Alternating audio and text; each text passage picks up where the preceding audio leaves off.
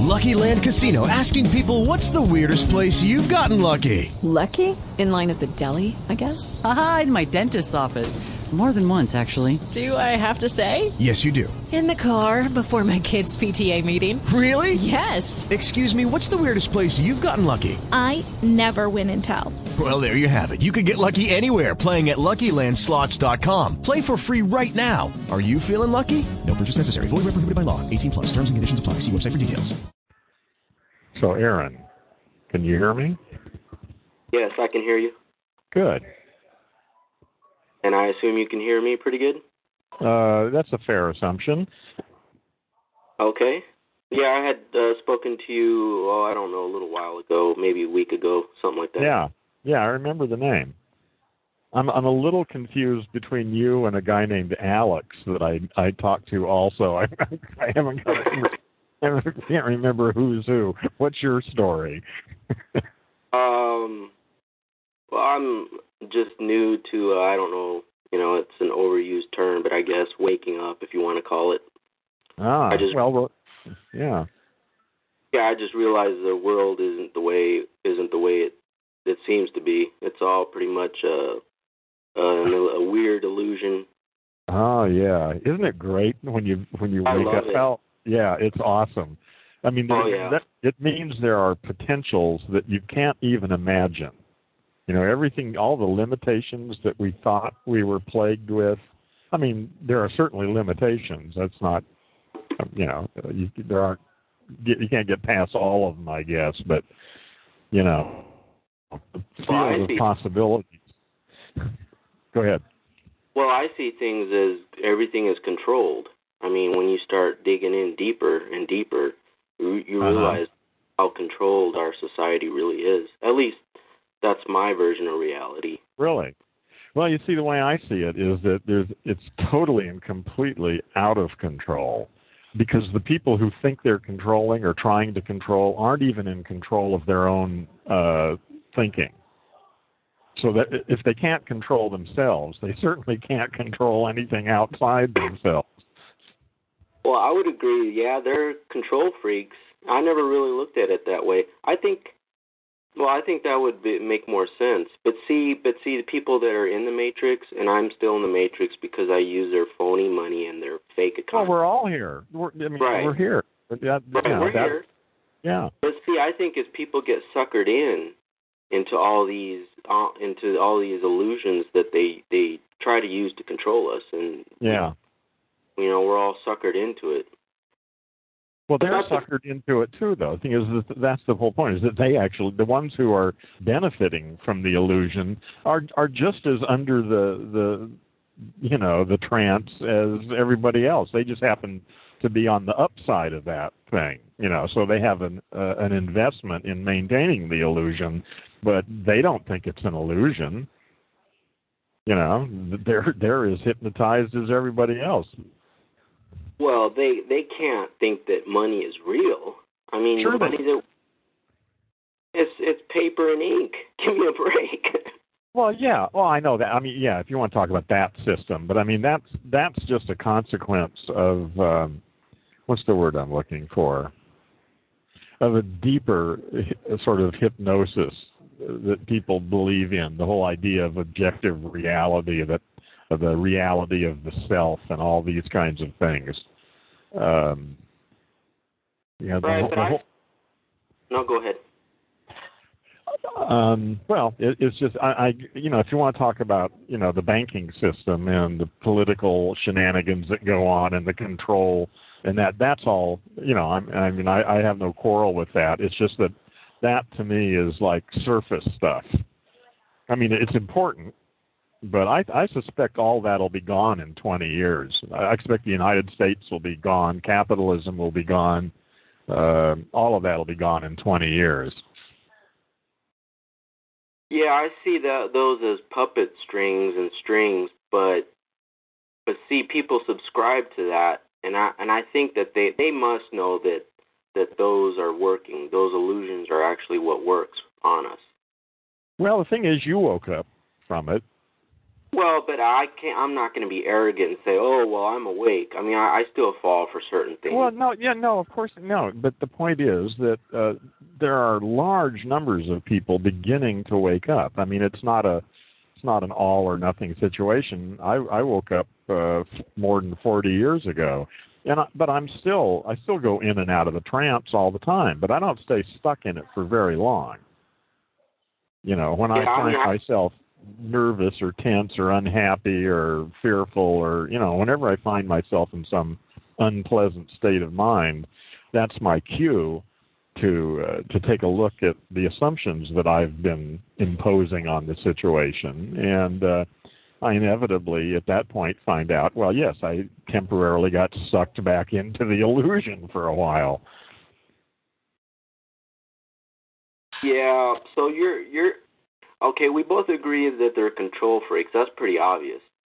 But so you're saying that their lack of controlling their own lives is what is creating our chaos by their No, that's not what I'm saying. I mean, there may be some part of that. I mean, I'm not saying that's not true, but what I'm saying is that what we're witnessing is a phenomenon bigger than humans. That we are part of a larger organism called Earth that has its own developmental process, and that what we are witnessing is really the emergence of a new species. That what we are witnessing is the end of the age of nation states, the end of religion, the end of basically the end of civilization as it has been constituted and developed over the last several thousand years, and the beginning of the first global conscious civilization, an Earth of Earthlings. And I think probably within the next 30 to 50 years, we will see that take shape. Yeah, but trying to roll in a one world government with a one world religion. So, I mean, they're really trying to clamp things down. Yeah, but it's not a government. The whole concept of government is bogus. It's about it's about you and me being responsible for our behavior, and for all of us Earthlings to develop a system that will allow us to manage ourselves in such a way that we can live at a really high level of technology and intelligence and consciousness without all this work and without war and hatred and stupidity and all the crap that we've been putting up with. That we have the opportunity to end that shit now, forever. But humans won't ever do it. Like I say, I think we are witnessing that you and I and a whole bunch of people are actually the beginnings of a new species. But it's not biology. I mean, I'm not suggesting that it's a new species like a new breed of cattle or something. Biologically, well, evolution moves beyond biology. Biology isn't the issue anymore. What's important, what counts, is how we think, not who we screw. That's irrelevant. That's monkey business. Our biology is what it is. What really distinguishes the new species is basically, I would say, their lack of identification with the language machine. That they, in fact, are not under the spell of language, and that doesn't require thousands of generations for people to transform. Anybody can wake up. Well, what was I going to try to say?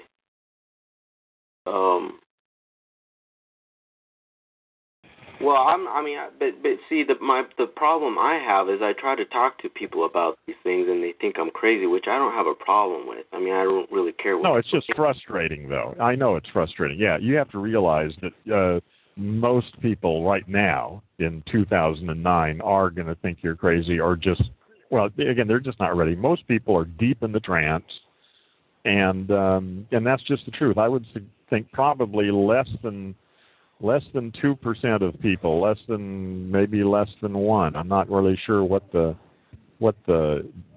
numbers are, but it's a tiny percentage of people. So right now, that's just the way it is, and you'll just have to get used to that. But see, they're still falling for the illusions. They fall for all of them. Yeah, right. They're all a bunch of unconscious language monkeys. Get used to it. Right. I'm sitting here in a Starbucks right now. There are probably 50 people in here, and probably they're all a bunch of unconscious language monkeys who believe everything they hear their language machine say. Not that the girls aren't cute, or that some of them aren't very nice people. It doesn't even mean they're bad people. And actually, there may be several people here who are awake, but I can't tell by looking at them. Although I can see a guy reading a book over there. I can't read the whole title, but there's some big words on the title on the book, and it says unthinkable. So who knows? Maybe that guy's awake. Yeah. So what you're saying is that the illusionary processes and languages that the controllers try to entrap us form our way of thinking, and so we really don't even think for ourselves like we should, or what? Yeah, I'm saying most people literally are identified with the voice in their head. You know, that little voice that goes on all day long and commenting on everything that's going on and all that. That voice, we've all been trained that voice is me. You know, maybe something like my conscience or but that voice is me. And the first thing that you have to realize as an earthling is that voice is not you. It's a machine. It's your language machine. It's part of your brain. It was programmed from your childhood. And most people, for most of their lives, are under the spell. Literally, it's sort of like a hypnotic trance. It's not sort of like a hypnotic trance. It is a hypnotic trance, actually. Well, it really is. I mean, I've always been a little bit cynical and rebellious, but I can't imagine anybody that wasn't in a trance. But I mean, everything that the music, the television, even the news. I mean, it's all garbage. It's all out there to force their version of reality on us. Yeah. But see, it's brilliant because it works. They don't have to. Well, but see, I don't think. See, I guess one of the differences between you and me is that you think that there's somebody consciously doing this, and I don't. I think this is just the way the planet has developed. Those that are on the top side of the illusion obviously have a vested interest in that illusion, but I don't think that very many of them think it's an illusion. They think it's reality, and they're just damned lucky to be in their position. And they're going to do what they can to maintain their position in that illusion. So, I mean, the effect is just what you're saying. I mean, the effect is the same, but I don't think it's a consciously conceived conspiracy. So you don't think it's designed that way in order to... No. Oh, you don't think so? Well, not consciously. I mean, it is that way, and it does have the effect that you have. I'm not quarreling with that. It's just that I don't think there's been a group of people that's been designing this thing for the last 2,000 years and have controlled history and set up all this stuff for their own benefit. I just don't accept that. I mean, and ultimately, well, yeah, I really do think that the humans aren't in charge. You know, human beings are a subsystem of Earth. We're animals that have evolved on this planet, and we've been basically a bunch of unconscious language monkeys for thousands, tens of thousands, hundreds of thousands of years, maybe even longer. And only recently, you know, have we started to wake up. So who do you think is in charge then? Nobody. Well, Earth. If anybody's in charge, it's Earth itself. Who's in charge of when a caterpillar turns into a butterfly? Is there any one cell or group of cells that are in charge of that? No. It's a systemic function.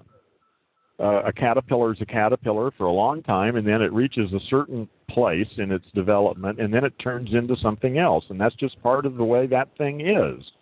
And that's what I'm suggesting, that's a pretty good analogy for what's happening in Earth right now, that Earth has gone through a number of transitions in its life, and it's now in the middle of another one.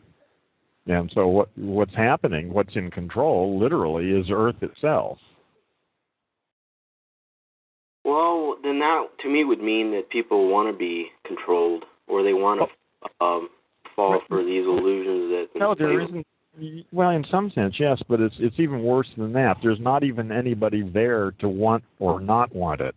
They're really nothing but unconscious language monkeys. But see, actually, I'm overstating the case. I'm saying it way too harshly, but yeah.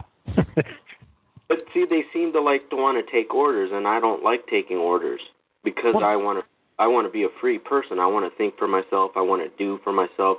But then I leave people alone. I mean, you know what I'm saying? Yeah. Yeah, I know. How old are you? I'm 36. Okay. Yeah. So, I mean, I'm not saying I'm perfect and I have all the answers. No, I know you're not saying that.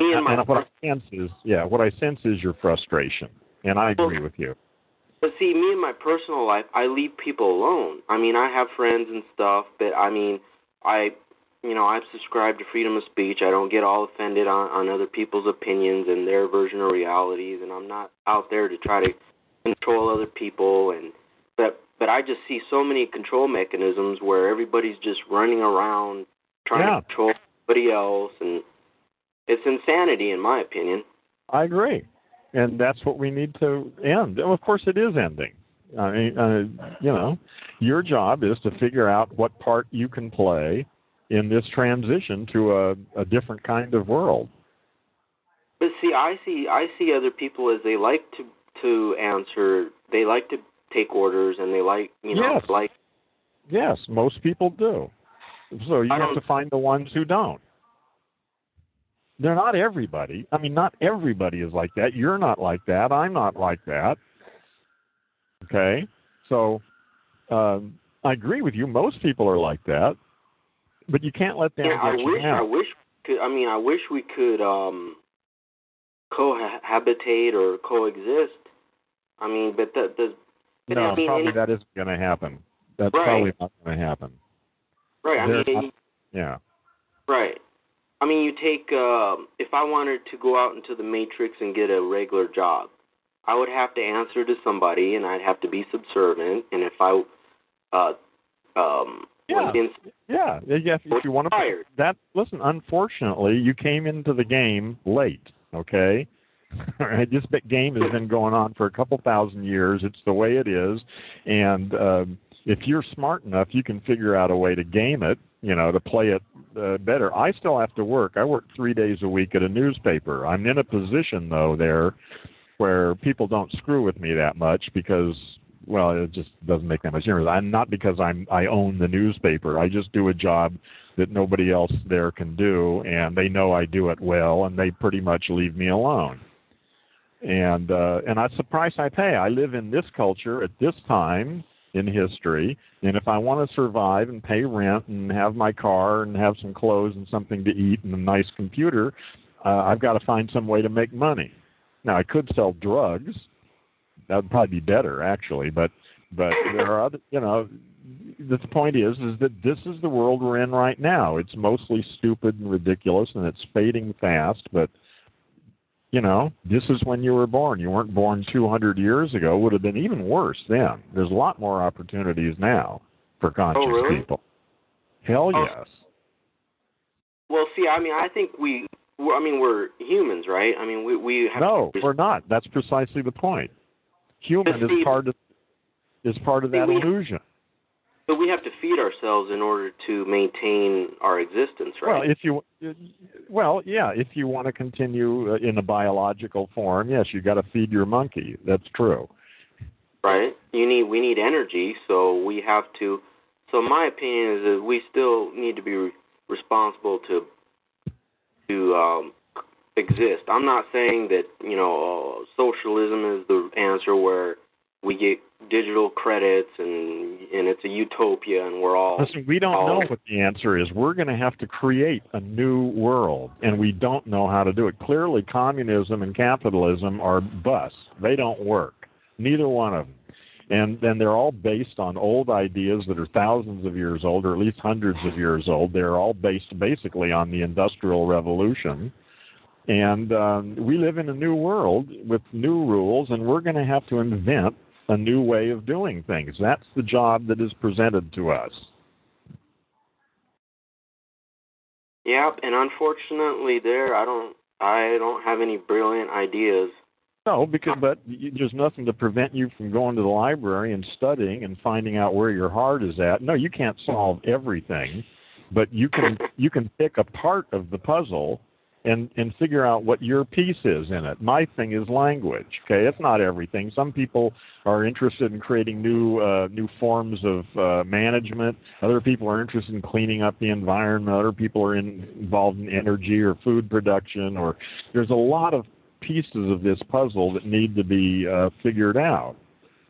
And you have to figure out what piece of the puzzle you're going to work on and what you're going to do to help bring in this new world and quit whining about the old one. The old one sucks, you're right. But just sitting around complaining about that isn't going to do any good. Oh, no, I'm not complaining about it. I'm just pointing out it's obvious. Yeah, it is obvious. So let's quit talking about that and figure out what we're going to do about it. Well, me personally, if I could grow my own food, if I could get water out of the atmosphere and filter it, if I could get alternative energy sources like solar-powered or hydrogen, if I could get off the energy grid, I'd be happy. If I could get myself, Yeah, but you're not independent. You can't exist by yourself. We all need each other. Well, that's where I disagree there. If I had 5 acres of land and I could grow my own food and I could use technology to get my own energy, why would I need government or religion or any other group? Well, because you need that technology you're talking about. You said if I had the technology to do it. Well, are you going to make that technology? Well, can you do that? I don't have the physics and the math, but I so you can't do it, and you don't have the wherewithal to build that technology, and you don't have the wherewithal, neither do I, to build the technology that allows you and I to talk right now. We depend upon other people of goodwill and good intelligence for our survival. Period. There is no, unless you want to live like a mountain man and trap beavers,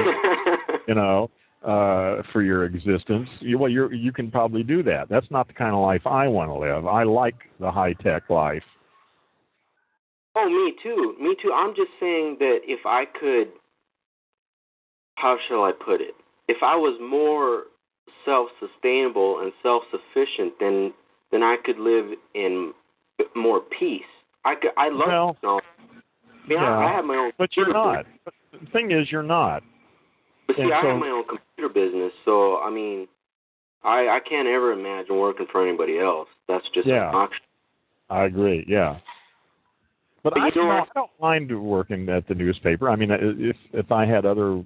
In fact, I'm working towards getting out of that business. But in the meantime, I only work about 20 hours a week, so it leaves me a lot of time to do what I want to do. And they don't really hassle me too much. And when they do, I make them pay for it. So, it's not ideal. It's stupid, really. Working is stupid, actually. We don't really need to be working anymore. That's another whole issue we could put behind us, but that's not going to happen for a while.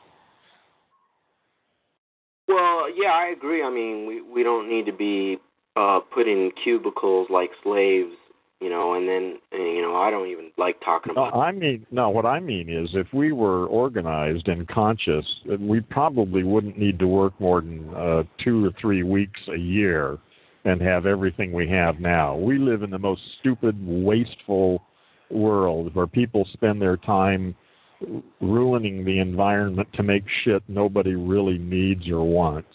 They've just been programmed to want this crap, Well, it's ridiculous that anybody would go starving because the farming, I mean, there's so many different ways to farm the right way. Yeah, I agree. Like I say, there's a lot. Yeah. I have no quarrel with any of your analysis of the way it is. It's stupid, and it's time to end it and create a new world. That's what I say.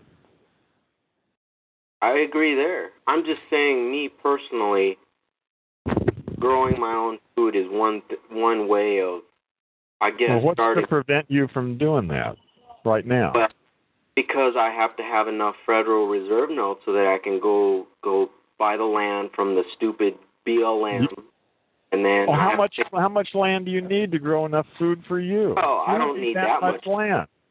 I don't need that much land, but I live in the city. I don't have. You don't need to own it. You can rent the land. You could probably find a vacant lot that you could grow food on, and nobody would give a shit. That's a good idea. And there are community farms in a lot of large cities. There's a big one here in L.A., where they took some land underneath some power lines that was being used for nothing, and somebody contacted the power companies and got permission to use it for people to grow food. And now there's a huge community farm there where individuals, have certain plots, and they can go in there and grow their own food. Because, you have to admit that the existing food we eat is not at all healthy and good for us. Well, it depends on what you're eating. Well, but even the organic food is labeled by the FDA, so that's really not organic. Well, whatever, I don't like going into that part, but I'm just saying. I try to be realistic. Realistically, there are things that exist that are hard to avoid. Yeah, absolutely. So that's the situation we find ourselves in. And so the question is, okay, now what are we going to do? How do we want it to be? What do I have to do to begin moving it in the direction I want it to go? Right. So, I would like to be able to get good, healthy food and not drink sodium fluoridated water. That's another thing. Mm-hmm. Well, you can just buy, a distillation apparatus. You can distill your own water, if you want clean water. Well, there's a humidifier. You can build your own humidifier. Yeah. And get the water out of the atmosphere and then filter. Yeah. That's what I'm saying. Is that there's plenty of ways to do it. Right. Or you can just take and distill water that you get out of the tap. It's the same thing. Oh, can you? But does it filter out all the sodium fluoride? Well, it turns it into steam, and all the other elements go out.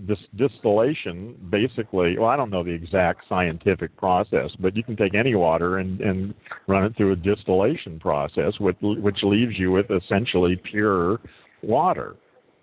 It's sort of not really expensive, but it's not cheap, and it's not fast unless you've got a big one, but a small distillation unit. Well, I haven't looked into it, so I really can't say. But that's certainly a possibility. If you want clean water, you can just distill your own. All right, so that's two solutions. Now me personally. Yeah. The third big one is the electricity grid that we're on. Well, that's coming too. That's coming. Oh, you think? I'd say within 10 years. Well, if you've been following it, I follow science pretty carefully, and over the last 5 years, there have been a number of breakthroughs in solar energy. It's not quite there. It may be another 5 or 10 years, but or maybe less. I don't know. But they're getting very close to the point now where you'll be able to create your own electricity just by, with solar energy and battery technology. That's another thing. You need good battery technology to work with solar, because when it's not sunny, or at nighttime, you need to be able to store the energy. And the combination of wind too, depending upon where you live, you can use a combination of solar and wind on your own house, and then batteries to store it. That's actually doable now, but it's kind of expensive now. But in 10 years, maybe even 5 years, I think that'll be a viable solution. You'll actually be able to sell energy back to the grid at that point. Right. So So I'm into technology, obviously, because I have my own computer company. So I love the internet and I love computers and all the.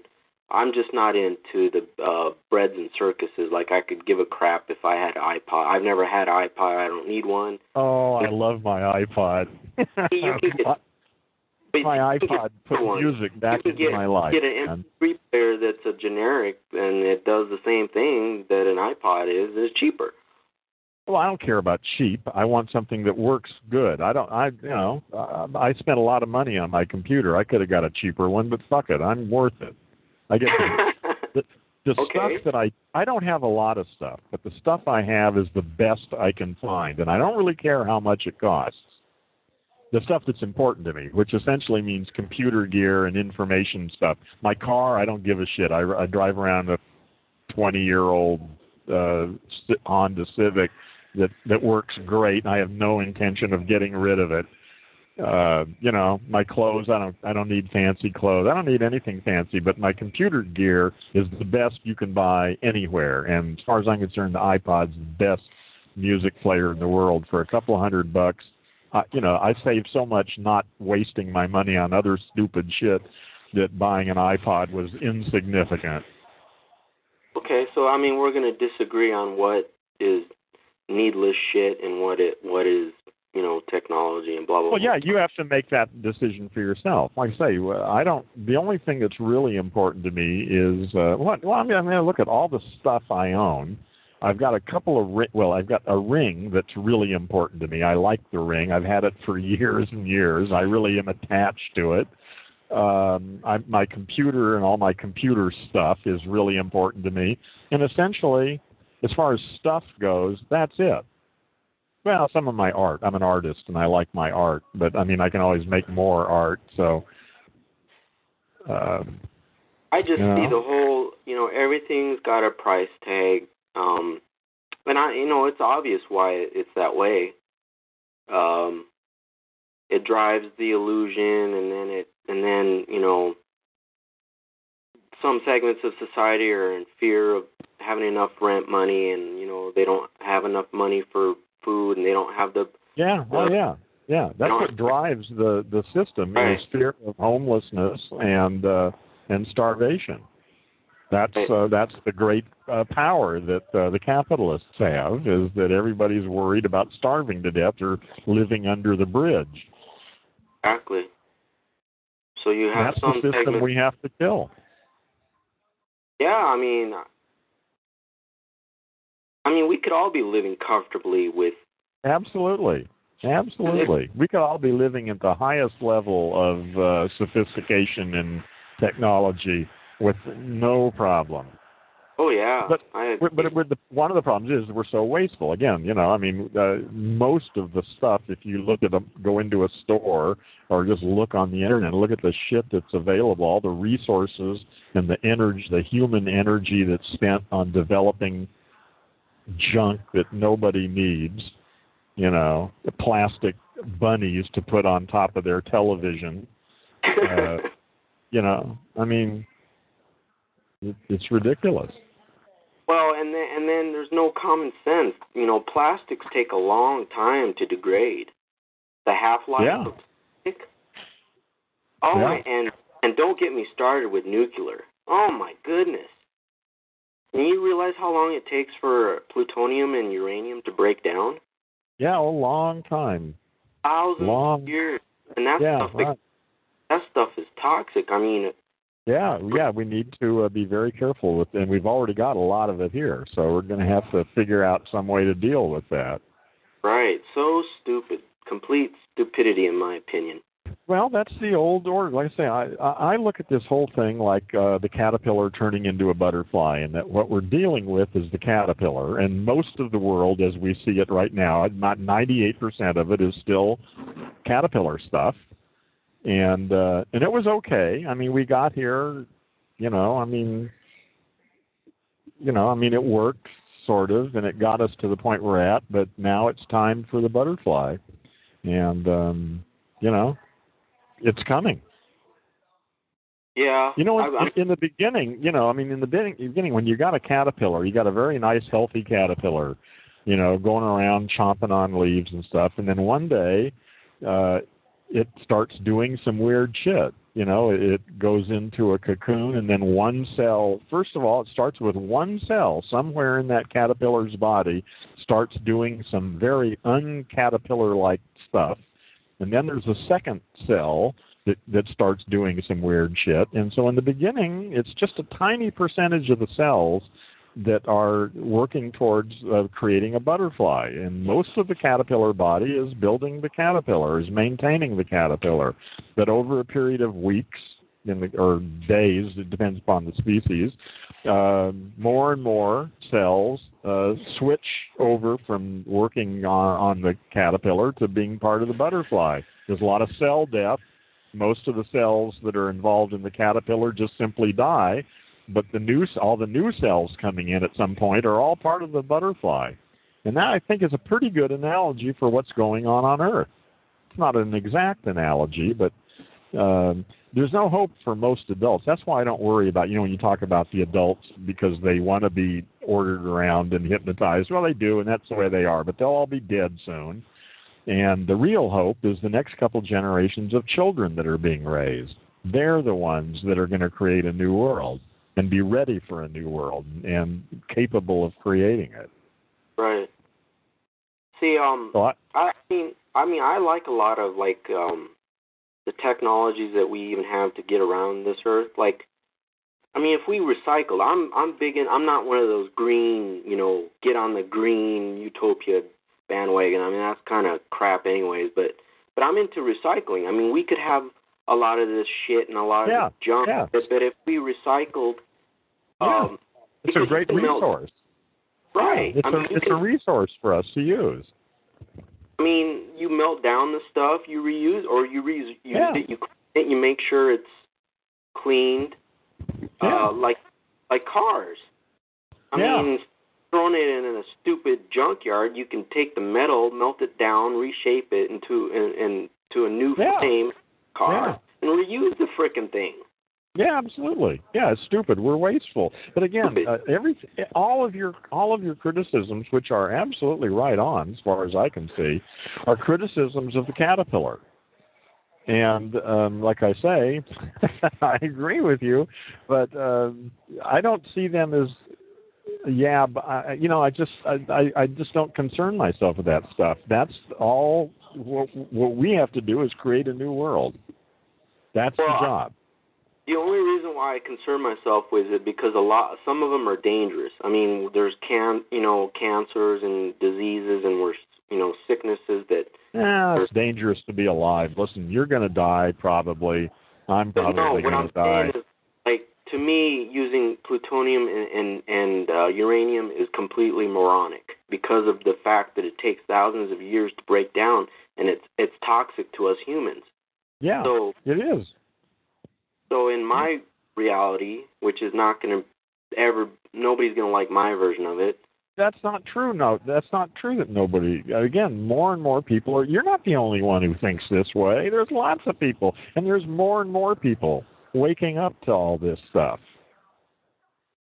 The thing is, you don't know any of them. See, that's the problem, is that you're still new to this, and you think, because you don't know anybody in your neighborhood or, that in meat world, who thinks the way you do, you're really frustrated because you're surrounded by a bunch of these fucking humans. And but believe me, there are probably millions of people around the planet who are waking up to the same stuff. And they all feel as frustrated as you do, and they may not know anybody else, but that's part of the power of the Internet, the fact that you and I are having this conversation. Lots of people are having this conversation. Right. I just see, I don't try to think in absolutes like black and white. That's why I go back into the Matrix and I talk about certain parts of it. But even you take something like the fuel that we use.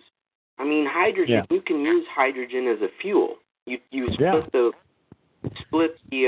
water. You split the hydrogen molecule.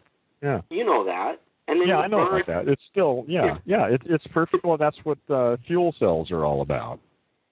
And there's a lot of work going on in that. It's cleaner. The emissions are cleaner. Great. But a lot of people are working on that. That's not something new. I mean, that's what that's how fuel cells function. Right. And there's a lot of business. I mean, in fact, there are already fuel cells that you can purchase. I mean, there are marketable fuel cells now. And, again, we're early in the game. So, it's not so easy to see all this stuff coming together. But once you get a little more practiced at looking for it, you're going to see that there are solutions to all of these issues you're talking about, and there are people who are working on them now, today. Right. I guess my concern is that I just don't want to see them controlled like they have been in the past. Well, I don't think you have to worry about it. I mean, maybe you do. Maybe you want to worry about it, but yeah.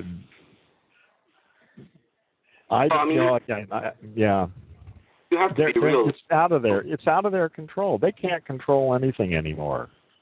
Listen, China can't control. The only place in the world that actually still has any kind of real control over its people is North Korea, and that won't be going much longer. North Korea is truly a place where the people are controlled by, I mean, I think that's fairly clear. But I don't know. China, which tried to clamp down, is quickly changing because they can't control it. That's the thing, is it's out of control. There isn't anybody that can control this.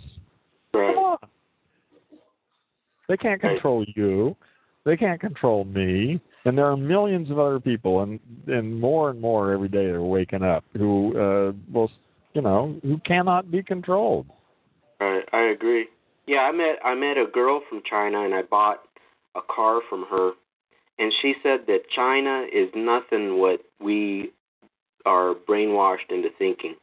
As a matter of fact, she said it's more controlled here, and she didn't like it here. In some ways, yeah, absolutely. Right. Well, in different ways. China still has a lot of control stuff going. I have one of my best friends is from China, and she's been really an interesting person to talk to for the last few years because, she's, I think, probably 40 now, and she grew up in Shanghai and came to here when she was 25 or 30, something like that.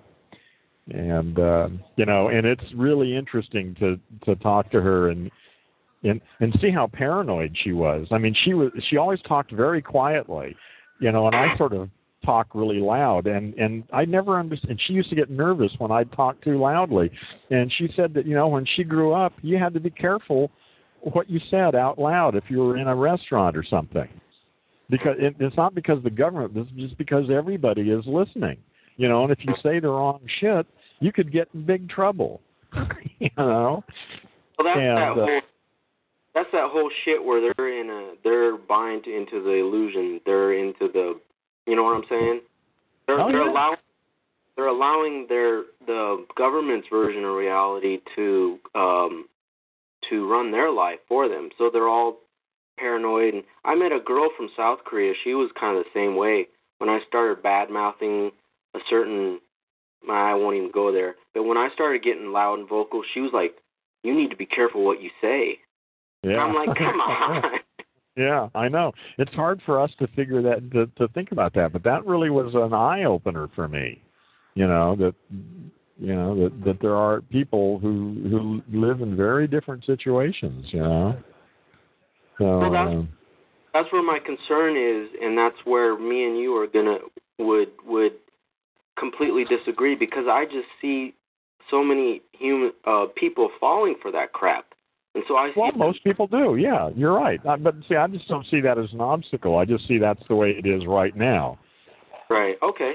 I mean, you're right. Again, I just think, we're early in the transition from the caterpillar to the butterfly. And if you look around, just about everything is caterpillar. You're right. Okay. But 10 years ago, there was a lot less butterfly than there is today. And I suspect it's going to accelerate the change. You think change is coming fast now? It's coming faster every day. 10 years from now, this world is going to be so different than it is today. Like I say, I expect to see the United States gone within 20, maybe within 10. Are you serious? Oh, absolutely. I think it's ridiculous we have borders. All borders.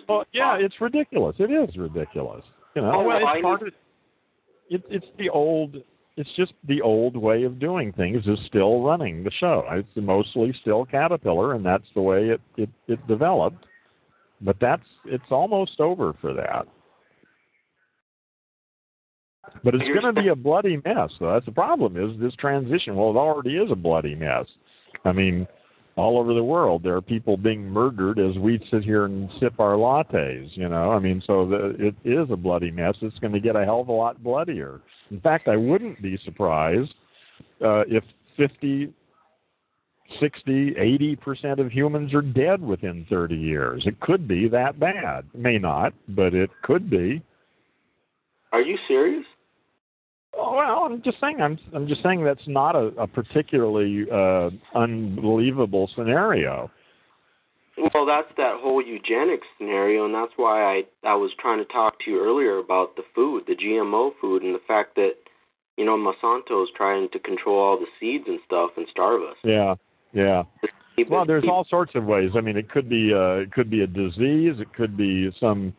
Well, it could be almost anything. But really, to see the human population reduced by 50% or 80% is certainly something that's not impossible.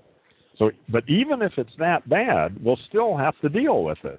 And I'm confident that no matter what happens on the other side of this transition, we will have a new world that works the way I want it to work, the way you want it to work.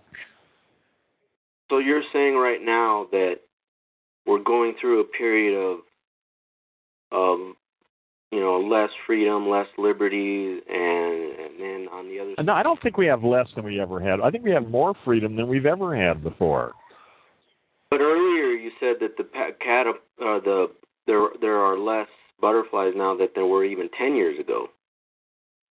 Less caterpillar. I'm saying that the butterfly. Well, again, this is only an analogy. All I'm saying is that the pace of change is accelerating, that there are more people waking up every day, and that at some point that will become like a wave of, I'm expecting a sort of outbreak of consciousness, actually. I don't think we're near there yet. I think it's still 30, 40 years away, but that's what I'm expecting. You said you woke up. Well, there are people waking up now, but it's still a small percentage. But what's going to happen when enough people wake up that a lot of people start waking up every day? Thousands of people waking up all the time, millions of people. And at some point, like I say, that's my expectation. That's the way I think it's going to go.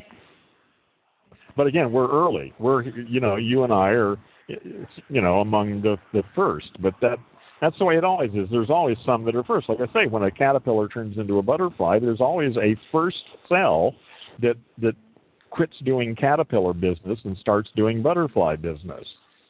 And then there's another one. And then there's another one, and then eventually the whole damn thing is a butterfly, and there isn't any more caterpillar left. And that process is a process that takes time, and it starts small. Well, I think it's happened before in history.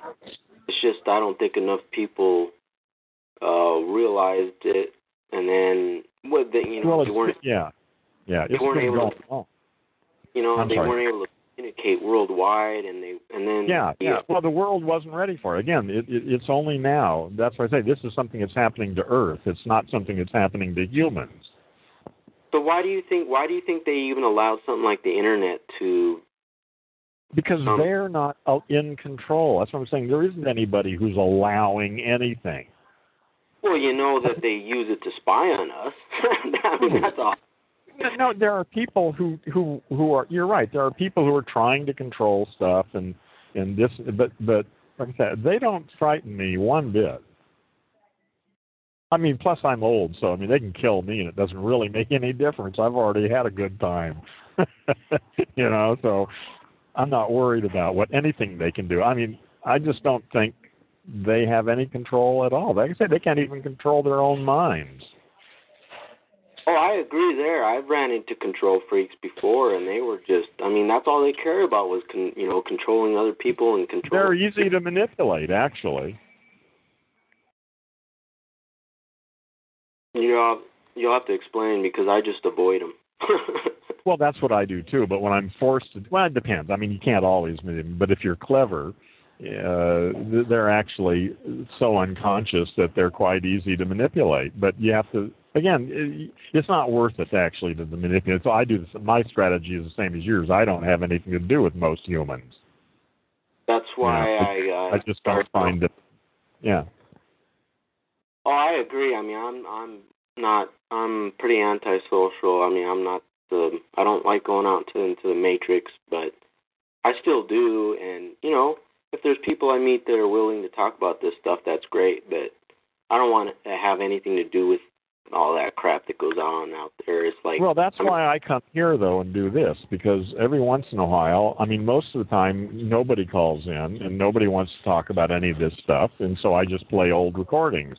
But, 2 or 3 times a month, I meet someone who's actually waking up and thinking and concerned about stuff, and that, I think, is important, that we all need to know each other. We need to know what each other are doing. Like I say, I'm working in cleaning up language. Other people are working in sustainable energy.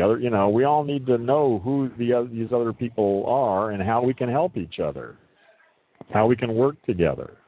All right. Well,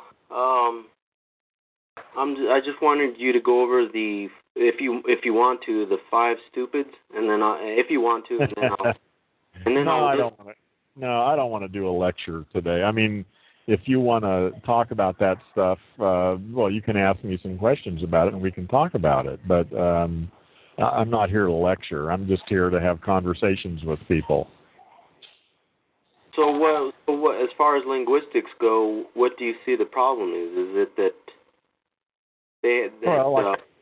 like I said, most people in the world, as far as I can see, literally are entranced, live in a kind of hypnotic trance. Have you ever seen a stage hypnotist work? A guy who gets people up from the audience and, like, after 2 or 3 minutes of him talking to them, they think they're chickens. Have you ever seen that? It's not just a fake. I mean, people can do that, They can actually put somebody under hypnosis? Oh, yeah. I mean, there's no question about that. It's quite real. And you can get people to think they're chickens, without a whole lot of difficulty, or think they're, again, you can alter their reality dramatically simply by talking to them in a particular way. I mean, not many people. I mean, there are a lot of people who do hypnosis for therapy, to quit smoking and lose weight and stuff, and that's quite a different thing. There aren't many people that can do that kind of stage hypnosis stuff. I've seen people do that. I know people that can do that, though, and it's truly astonishing. But what I'm saying is they do that simply by talking to somebody. And so what I'm getting at is that we have a voice that's being generated inside our own heads, and that's exactly the state we are in. It's like a hypnotic trance, but it's not being done to us by some hypnotist. It's being done to us by the language machine in our own head. We're totally identified with it. When we hear that voice talking to us, we think it's us, and therefore we accept it as being the truth. And that's what I'm talking about. The vast majority of humans literally believe everything they hear that comes out of their mouth. And that's what's got to change. We need to actually become critical and listen to our own language machines and decide whether or not it makes sense, not just accept it just because it came out of our mouth. Well, that would be like some sort of omnipotent complex or omniscience complex or something like that, where you think you know everything. I don't know. Well, most people do. Most people. I don't know that actually much. But most people think they know what reality really is. I mean, I don't know a lot of it because I'm not like if there was a car wreck Well, if I didn't witness it, I wouldn't know it was real, or if it existed. And so, yeah, I agree. I mean, people believe what they see on the TV and what they read in the... No, but that's not what I'm talking about, though. I'm talking about the voice in your head. You know, I mean, right now, even as I'm talking, if I just stop for a second, your language machine was probably saying something. I was probably thinking planning on what you were going to say, or wondering why I stopped, or whatever. But your language machine was generating some words. Yeah, I was thinking about something. Okay, well, what I'm getting at is it wasn't you doing that. That's what I'm saying. It's when you say even the way we talk, we say I was thinking about something. I was talking to myself, and I'm saying no, you weren't.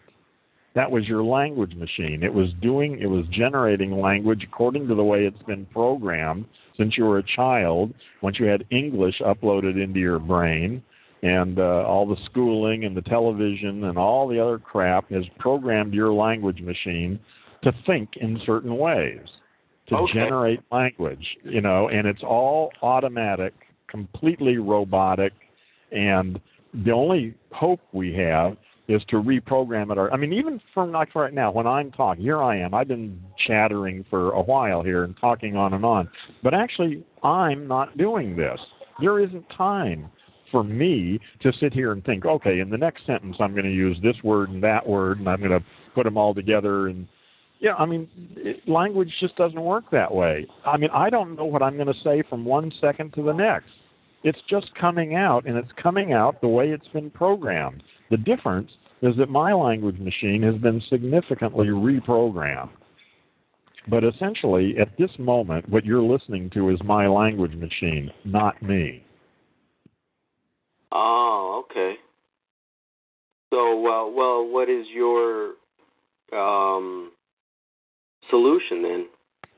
Well, my solution is again, what I call Gendo, and it's the way of language, and it's just simply becoming aware of this and literally reprogramming your language machine. It's still a program. It's just that it can be programmed to do a lot better than the way it's been programmed. This gets back to the 5 stupidities. There are also, well, okay, let me give you an example. Did I tell you that story about the guy and his kid coming home from the soccer game? No. Okay, here's a little story. This will make the point, okay? A man and his son were coming home from a soccer game one Saturday afternoon, okay? And they were involved in a head-on collision. The father was killed instantly. The son was taken to a nearby emergency room. They wheeled him up, into the surgery, and the surgeon walked in, took one look at the kid, and said, "I can't operate on him. That's my son." So, what do you think of that story? Oh, I think I've heard that one before. You've heard it. Okay. Well, you remember the first time you heard it? Yeah. Did you fall for it? Oh, yeah, I did. Okay. So what's going on there is an unconscious assumption that's encoded in language. The word surgeon, to everybody, although no one ever sat you down and explained this to you, but the word surgeon carries an assumption with it of maleness. Okay? So when I use the word surgeon, and there are several people listening in here, and probably if they haven't heard this story, they were caught by it just like you were the first time, just like I was caught by it the first time I heard it. The thing is, an unconscious assumption is really deadly. It leads us into what appears to be a paradox. That story, everybody sees as paradoxical. That's impossible. It can't possibly be. And yet, of course it can be. The surgeon is his mother. It's the most obvious thing in the world. It's just plain old logic. People have 2 parents, one male, one female, male dead, therefore female. The surgeon is his mother. But because people don't think logically, and because they're because in their own mind, internally, their internal monologue, when they hear the word surgeon, they see a man. And that unconscious assumption leads to an apparent paradox. And that's kind of trivial. But the point is that unconscious assumptions are bad for our ability to think and analyze. And the 5 stupidities of English are about 5 other particular words or classes of words that carry assumptions that are equally wrong. And that every time we try to think, we are imposing unconscious, erroneous assumptions, just like you imposed that assumption of maleness the first time you heard that story, because there's nothing in the story that says the surgeon is a man. I just said the surgeon. Okay, but people hear surgeon, and then they further restrict it and say, oh, it's a man, and then from that point on, they've got a problem. And the solution is not anywhere but actually looking and seeing that these unconscious assumptions that we impose on the situation are what creates the apparent paradox. So my job is to help people remove unconscious assumptions, erroneous unconscious assumptions that English imposes on their thinking. There's tons of stereotypes like that. Oh, yeah, there's all sorts of things. But the 5 big ones that I've stumbled onto are major issues that occur hundreds of times every day in everybody's own language machine, that create this illusion of reality that people are hypnotized by. And without that, they'd be able to think and act far more coherently than they do now.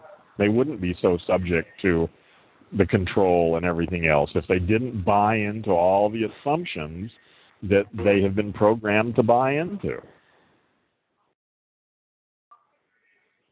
I agree. Yeah, well, so that's my job. That's what I'm working on. It's not everything. I realize that, and there are all sorts of other issues that need to be dealt with, but I would like to see a planet in which children are brought up to not have all these unconscious assumptions every time their language machine starts jabbering.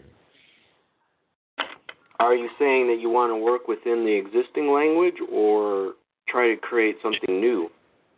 No, it's quite enough to debug English. I mean, I've given it a name. It's called Earthling. It's a debugged subset of Wild English that's designed for clear thinking and accurate communication. Regular English is okay for bowling and picking up girls at bars and all sorts of things.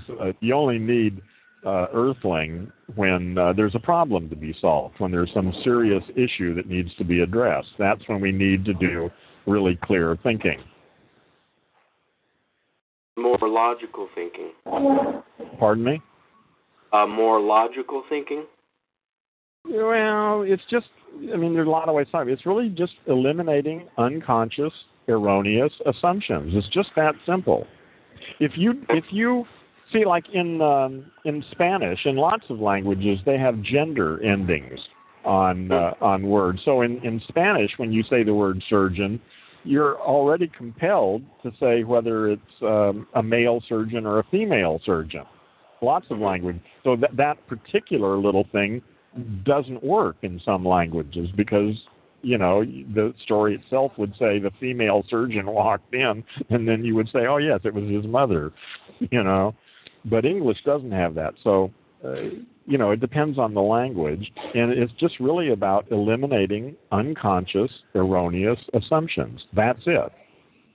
Well, but are you saying that are you saying that if we spoke more descriptive English, where if somebody would have said female in that sentence, then you would have figured it out. Yeah, right. It wouldn't be a problem. There would be no paradox, nothing. It would be a trivial story. Yeah.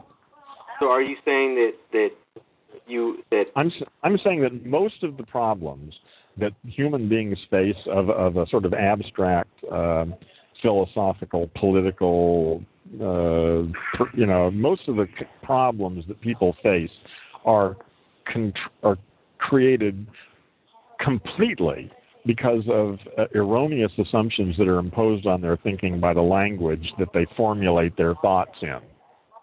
That's what I'm saying. That almost all philosophical, political differences are figments of language. That if we could think properly, those things would all be trivial and have been solved. Right. What I'm asking is one of your solutions to speak more clearly and more descriptive and definitive, to be more, absolutely, to be more precise and more precision is part of it, and If somebody would have inserted the word female into that sentence, then there wouldn't have been that stereotype. There'd be no problem. Yeah, right. Yeah, there'd be no problem. It would, like I say, if you tell that story in Spanish or some other language that has gender attached suffixes and things, then the story would have been meaningless and obvious. They'd wonder why I bothered to tell the story. Okay, well, that makes sense to me. Well,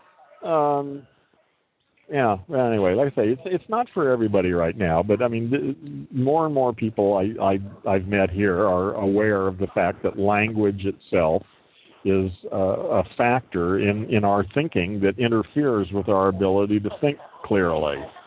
And so my work is involved in how can we change the way, well, literally, how can we reprogram our language machine so that I'm aware. I mean, I still err all the time. My language machine still kicks up stupid things with assumptions in them. But like I say, when I have a problem, if I find myself unhappy or fearful or agitated or angry or in some state of mind that I don't like, the minute I become conscious of that, which sometimes takes a while, but once I realize that I've got a problem, the first thing I do is stop and just listen to my language machine and listen to what it's saying.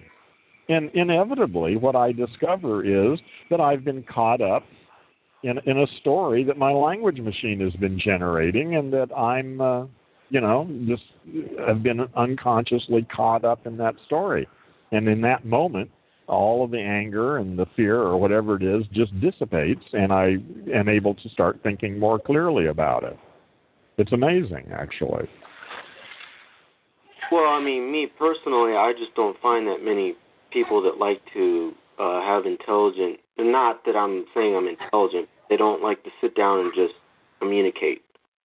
No, most people don't. Now, again, so I keep telling you, most people at this point, I mean, again, you have to see this over you have to really look at the last 50,000 years to get any kind of perspective on human beings, where we were 50,000 years ago, as opposed to where we are today. And the majority of people right now are just simply not interested in any of this stuff. The only thing they really care about, well, let's just talk about Americans or Californians where I live. The only thing they really care about is what's on TV tonight. Yeah. And what's going to be happening at work tomorrow, and whether or not I can get a new sofa, or some shit, And that's, like I say, I just don't have much to do with most humans because I find them really boring, really. The problem I have is the hypersensitivity. I mean, you can't say anything around certain people without they'll either disagree with you or they'll just get completely irrational, or they'll... Yeah, I know. Yeah. Well, like I say, I just don't I avoid people for the most part, unless I'm in control. Like I say, at work, I've got a thing going there. I mean, they know me and I know them, and they know what they can get away with and what they can't. And so that works okay. And when I go to the market or I go out to dinner or something dealing with humans, it's not a problem because I just keep my mouth shut and I'm polite. But I don't engage them. And if I do engage them, I'm very damn careful, because getting in an argument doesn't help at all. So it's best to seduce them into change than to try to force them into change. But that takes time to seduce people into thinking. You have to be clever, and you have to be willing to give it time, and I'm normally not, because you can't rush into that. You have to listen to them and find out where they're thinking, what kinds of ideas they can accept, and then slowly move them in the right direction. But that takes a commitment of time that I just simply don't do usually. So I just avoid dealing with them. That's the easiest way. Yeah, me too. I mean, I wish people would be willing to share their version of reality, and then I share mine, and then neither of us thinks that either version is 100% correct. Right. And we can do that. We can have different outlooks, and yet we can sit here and change ideas without hanging and arguing and calling each other anything. So it's possible. Yeah, you're breaking up. I can't.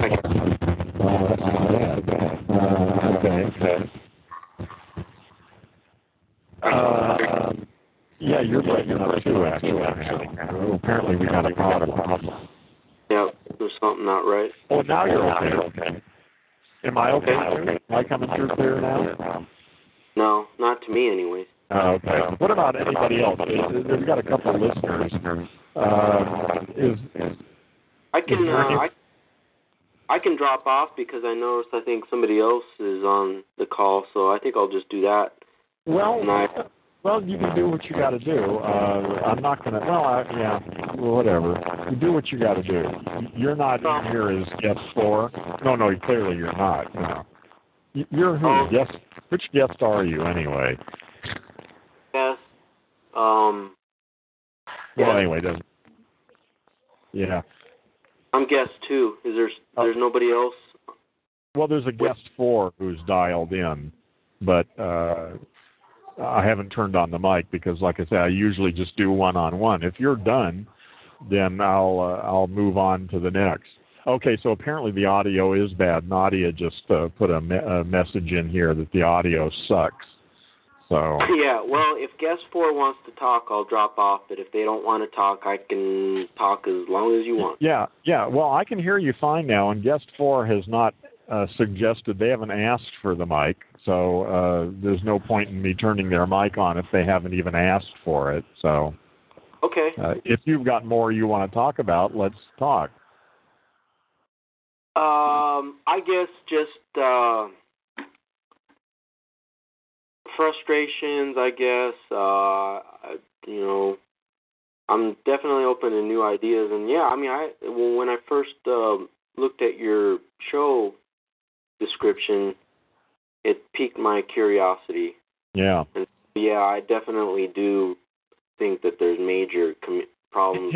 Have you explored my website? I don't think I have. You might have some fun there. There isn't anything really directed specifically at these issues, but there's a lot of stuff that I think is sort of interesting there. It's Gendo. Let me type it in here. It's gendo.net. Oh, all right. Yeah, I mean, definitely linguistics is a major problem that I see. I mean, well, I think it is. Yeah. I mean, I can't even have a discussion with my neighbors because, they don't want to talk about any of this stuff, and they're. No, you don't. No, listen, you're just going to have to get used to that. There are people you can find them on the internet. It's difficult to find them in Meat World. I mean, like since it's probably less than 2% or maybe less than 1, that means 98 or 99 out of 100 people you run into are not ready to talk about any of this stuff. So you have to be really careful. You have to realize, you just have to assume that they're going to be pissed off if you try to talk about it. And that's just the way it is. That's just the way it is now. So you have to figure out some other way. I mean, you have to figure ways to test people to see whether or not they can get it or not. But here on the internet, like I say, I can set up a room and give it a funny title, and people come in here who are, sort of ready to talk about this stuff. Right. Definitely, I think that the majority of people, they see the problems. I mean, they see there are problems in the world. But then when you go and talk to them about them, and you just say, hey, well, blah, blah, blah, blah, blah, then, boom, they shut off. They don't They don't want anything to do with change or Yeah, I know. Well, see, you're new at this. I've been struggling with this for a long time, and so I've sort of come to terms with that. Yeah. And so, I can hear the frustration in your voice. And I'm still frustrated by it, but I mean, after 30 or 40 years of banging my head against the wall, I just figured out that there are other ways to move without banging my head against the wall because it doesn't feel good. So, and it doesn't do any good either. I mean, and it's pointless to argue with people about this shit. That doesn't do any good, doesn't help them, doesn't feel good for me. Oh, absolutely. Absolutely. Let me tell you a story about something that was a great lesson for me. I used to, I went to a laundromat. This was probably 35 years ago. I went to a laundromat one night. It was quite late. It was like 2 a.m. And I went there at that time because there was usually nobody there. But there was one guy there, and he was a Christian with a brand new, huge leather Bible. And, of course, I'm not a Christian, and I think Christianity is a form of mental illness. And at that point in time, I usually told Christians that. But for some reason this evening, I decided not to take that approach. So I walked over to him after I loaded my clothes, and we were both sitting there, and he was reading his Bible. And I walked over to him and said, "Hey, you got a new Bible?" And he immediately beamed and smiled and said, "Yeah," and he assumed I was a Christian too. And so I didn't say anything that would lead him to think anything else. I certainly never lied to him, but I didn't actually lead the conversation. I just sort of listened to him and let him take it where he wanted to go. And I did that, and eventually I began to see some trends in the thinking, and I started, I told him that I was interested in language, and I ended up laying some really subversive ideas on him about the nature of translations, and of course the Bible was not written in English, and that it had been translated. And I laid all sorts of subversive ideas on this guy about the nature of language, and he accepted them all. And of course, he didn't see any of the implications of what I was saying, but because he assumed I was a Christian, he just sort of listened to what I had to say. And when I left, I said, "God bless you." And he looked at me and said, "God bless you." And we had a good conversation. I actually enjoyed talking to him. He was a nice guy. He enjoyed talking to me. We exchanged some interesting ideas. I think I planted some ideas in him that might have borne fruit, maybe somewhere down the road, maybe not. I don't know. But we didn't argue. The thing is that typically I'd gotten in arguments with people like this, and which never, didn't feel good for me, didn't feel good for them, certainly didn't change anybody's mind. And in this case, we had a really pleasant discussion for about an hour, till my clothes were done, and I left. And I don't know, it was just a real eye-opener to me. I actually enjoyed talking to him and liked him, as opposed to disliking him and arguing and feeling bad. So that taught me a lot. I'm not always capable of that. That takes a lot of patience, to actually listen to people and not try to force your own ideas on them. So anyway, that was a real eye opener for me. Well, I'm not religious because I'm that's really irrelevant why I'm not religious, but I have certain opinions why I'm not religious. But a lot of religious people, when you start talking to them, and like you said, they automatically assume that you're religious. They either assume that you're Christian or Islamic or you're Judaism or whatever. Yeah, whatever, yeah. And then, when I tell them then, well, I'm not religious, well, then they try to force their religion on me, or oh, well, I've got some CDs and blah, blah, blah, blah, blah. And it's like, but that guy was probably different, though. He probably has his version of reality, and he's the type of person that likes to meet other people that have a different version of reality, and then he shares his version with yours, and you share vice versa, and then he goes on his merry way, and it doesn't affect him. That's all I'm looking for. I mean, if my I guess utopia, if you would call it, I wouldn't even want a utopia. I'm just saying that if we could all exist as individuals or whatever, and have our own beliefs and have our own realities, and just leave each other alone, that's all. That would be great. But whenever that's a nice idea, but that's not the way it works. If people belief, I actually think that belief is a form of mental illness, and I don't think there is. No, I'm quite serious about this. Belief is a sickness. And it needs to be. I don't care whether you believe in Christianity or Islam or atheism. I mean, actually, atheism is as stupid as Christianity as far as I can see. It's just another belief system. The fact is, we don't know what's going on here. I mean, I've got my ideas and theories, and other people have got ideas and theories, but I don't see any way out of it. We don't really know what the hell is going on, what reality is, anything. And to pretend that we do, or to say, well, I believe this way, who the fuck cares what people believe? They don't know any more than I do. And we need to eliminate belief, period. Belief is just as much of a sickness as schizophrenia or bipolar disorder or any of these other things. It's a sickness, and it needs to be cured. Well, see, a belief is just an opinion on something. But see, I don't run my life. No, it's not. No, it's not an opinion on something. Belief.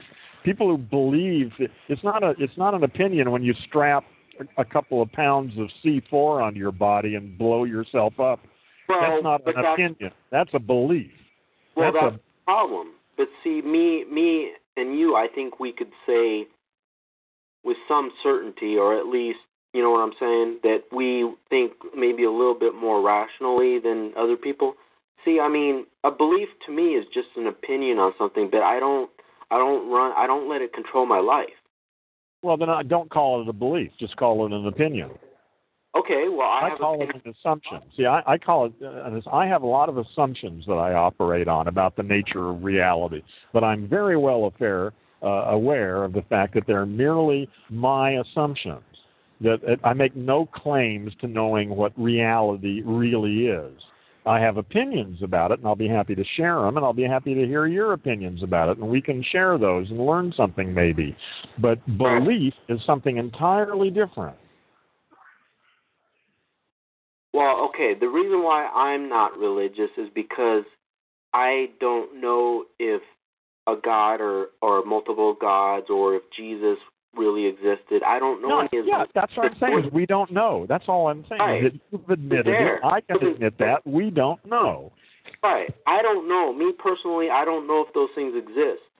So yeah. I could have a belief. And neither does anybody else, though. See, that's the point. Even if somebody says they know or they believe, they're full of shit. They don't know. Right. I don't care what they say. Right. They don't know. I don't know. You don't know. Nobody knows. Anyone who claims they know is a liar or a fool. Right. I mean, me personally, I don't see the harm in having opinions, but like I said, I don't try to force. Right, but I don't try to force my opinions or my beliefs on somebody else and think that that's the law. The law of the world. So my version of reality is the truth and yours isn't, and blah, blah, blah. Well, but that's what belief does. That's precisely what belief does, though. And that's why we need to end belief and replace belief with conscious assumptions. It's perfectly okay to make assumptions. I mean, we all do that. You can't not make assumptions, but they're my assumptions. They're human assumptions, and they certainly are not the truth as God told me. Right. Yeah. And actually, I am religious. So you say you're not religious, but I consider myself to be quite religious. But it's my religion. It's my own religion. I made it up myself. Okay. Yeah. See, that works for you, so that's good. Yeah. And it's not. But I'd say there's one sin in my religion, and that is belief itself is the great sin. Okay. Well, I live my life. I try to live my life by 3 real simple rules. I don't try to hurt other people.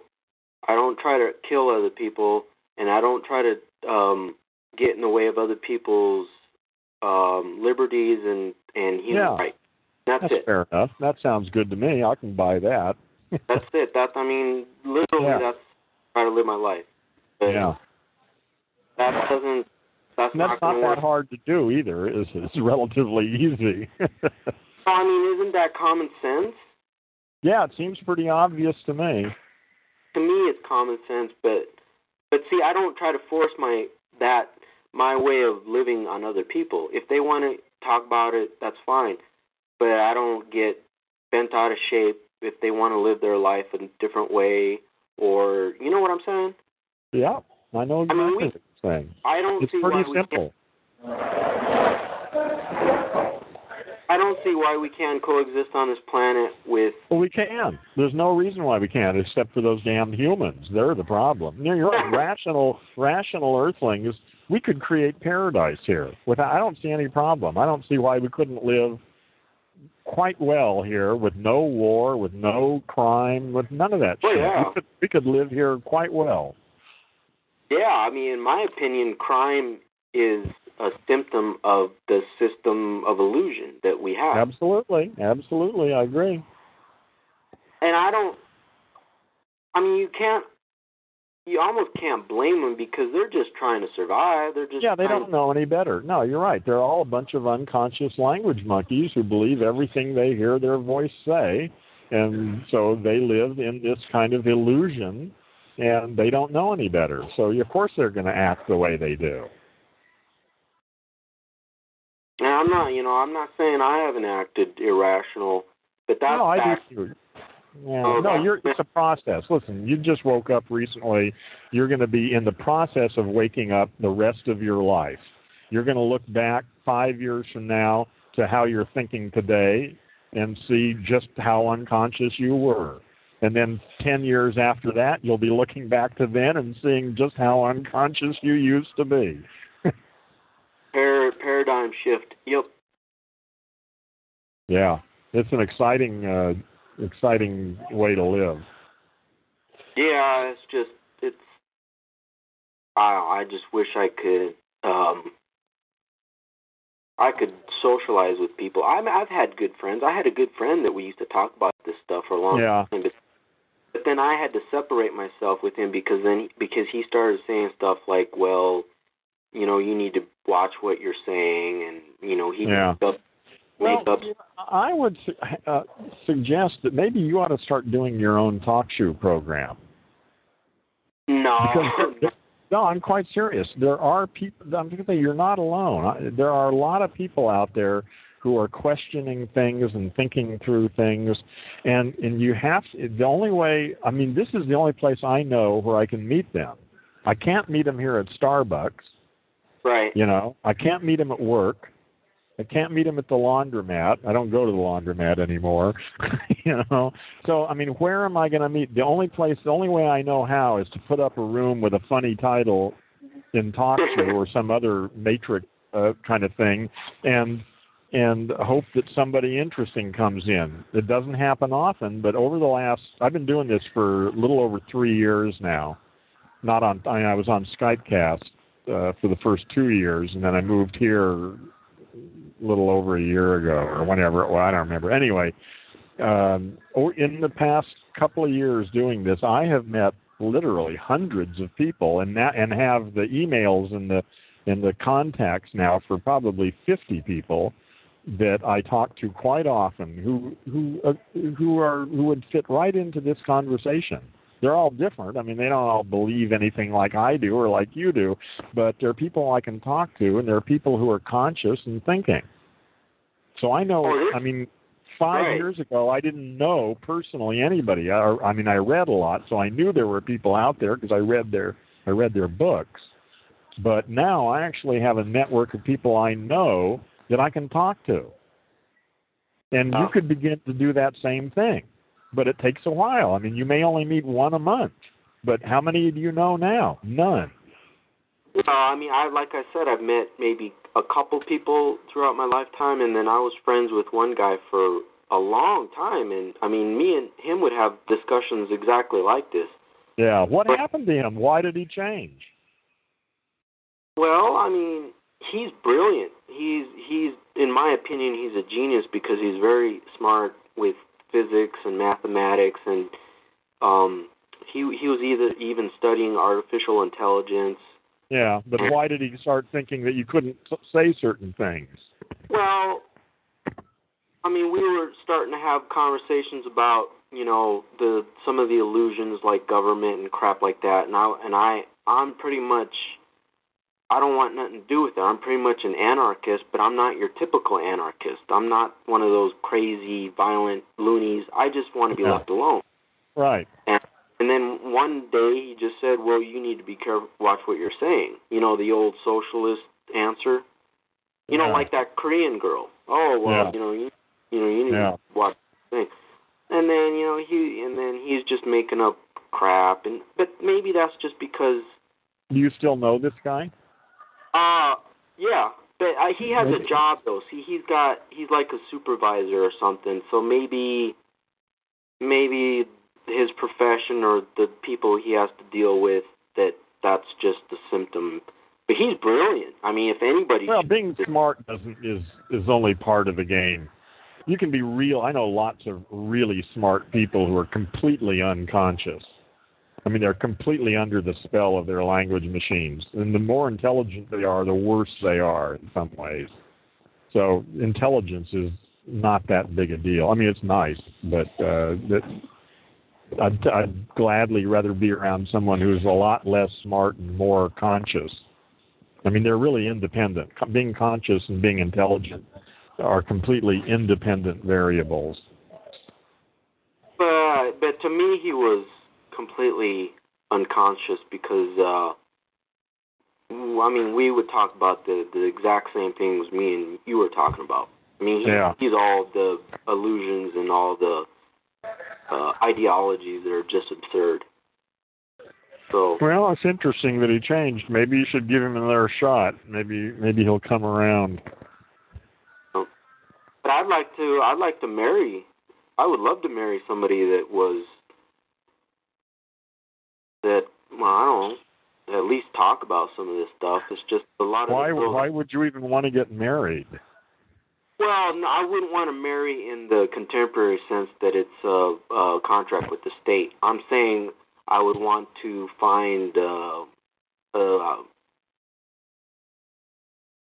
don't know how to explain. Okay, all right. So you're saying, okay. I've got my own sense on that kind of stuff. I think sex is great fun. I'm not saying literally get married because it's literally... Oh, I know what you're saying. I know. You're saying hook up with a woman that you can... That you can talk with. Yeah, I got you. Because the girls that I date in the Matrix are just, it's insane. I can't deal with it. I can't do it. Yeah, I agree. They drive me nuts, and I drive them nuts, and it just hasn't worked. Yeah, well, I think, I've got my own opinions about marriage and sex. Okay.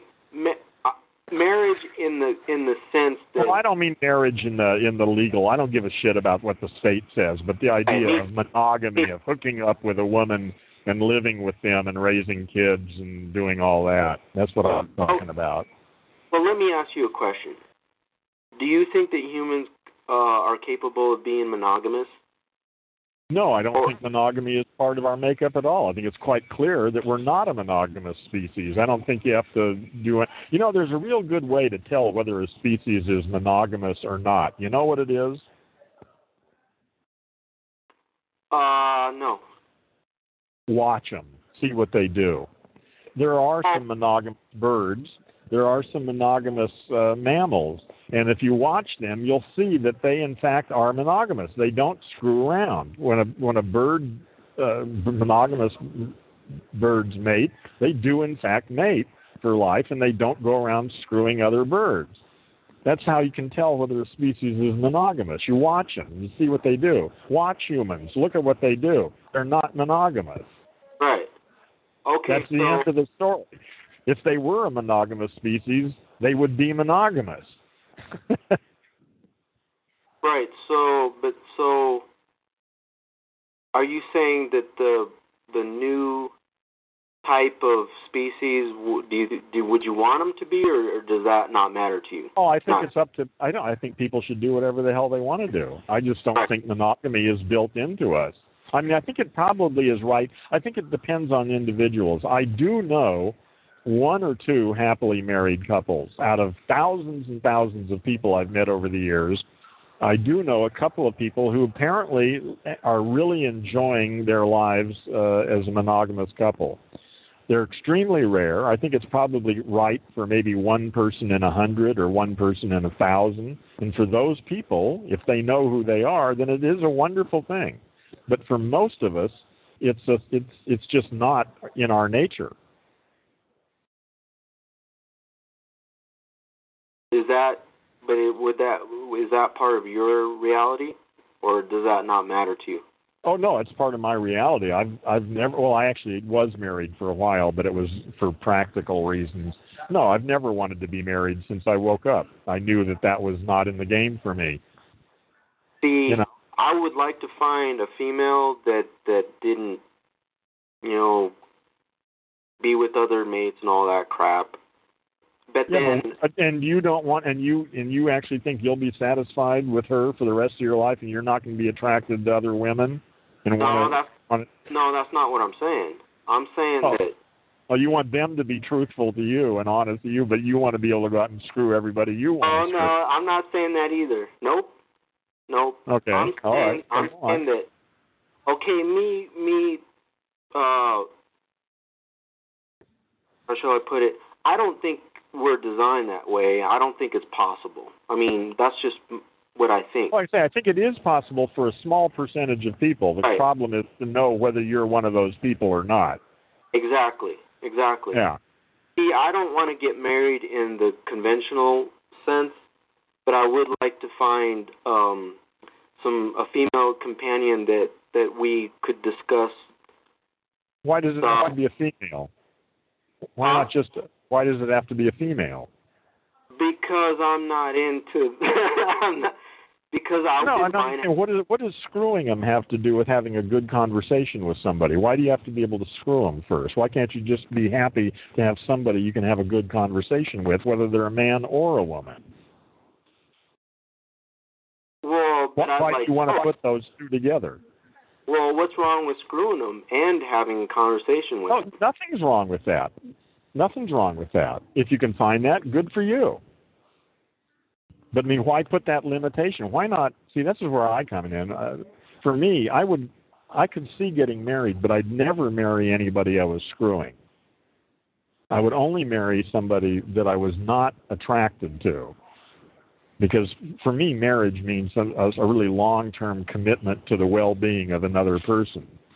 And sex is really all about my own happiness. Sex is about what turns me on, whether someone's cute. Has nothing to do with anything beyond. I mean, sex is monkey business as far as I can see. It's fun, but it's not the kind of thing I'd want to build a long-term relationship on. What I want to build long-term relationships on is whether or not I love somebody, whether I'm concerned about their well-being, whether I'm able to commit myself to their well-being, whether I want to share living space with them. And I would never do that with somebody I'm screwing. Oh, me neither, because I've tried that and it doesn't work. No, it doesn't work. So you separate those two. Then marriage becomes, then you could marry a man or a woman. It doesn't make any difference who you marry. I mean, marriage would be about love and commitment to another human being that you want to share your life with. Now, if you also are sexually attracted to somebody, well, that's a separate issue. But you could have lovers, as many as you want. You could even be monogamous. You could have a lover for your whole life, but I wouldn't marry them. I wouldn't live with them. See, I always tell people that if you're not married and you don't have kids, then I don't well, screwing 5,000 people, it really is no big deal. But it's when you are married and you do have kids that I have because it's hypocritical. I'm sorry, I missed that. You broke up a little bit there. Say it again. I think it's hypocritical when people get married and they cheat on each other and blah, blah, blah, blah, and all that crap. All that drama comes after that. Well, I never wanted to get involved. Well, like I say, I knew when I was 21 that I would never get married.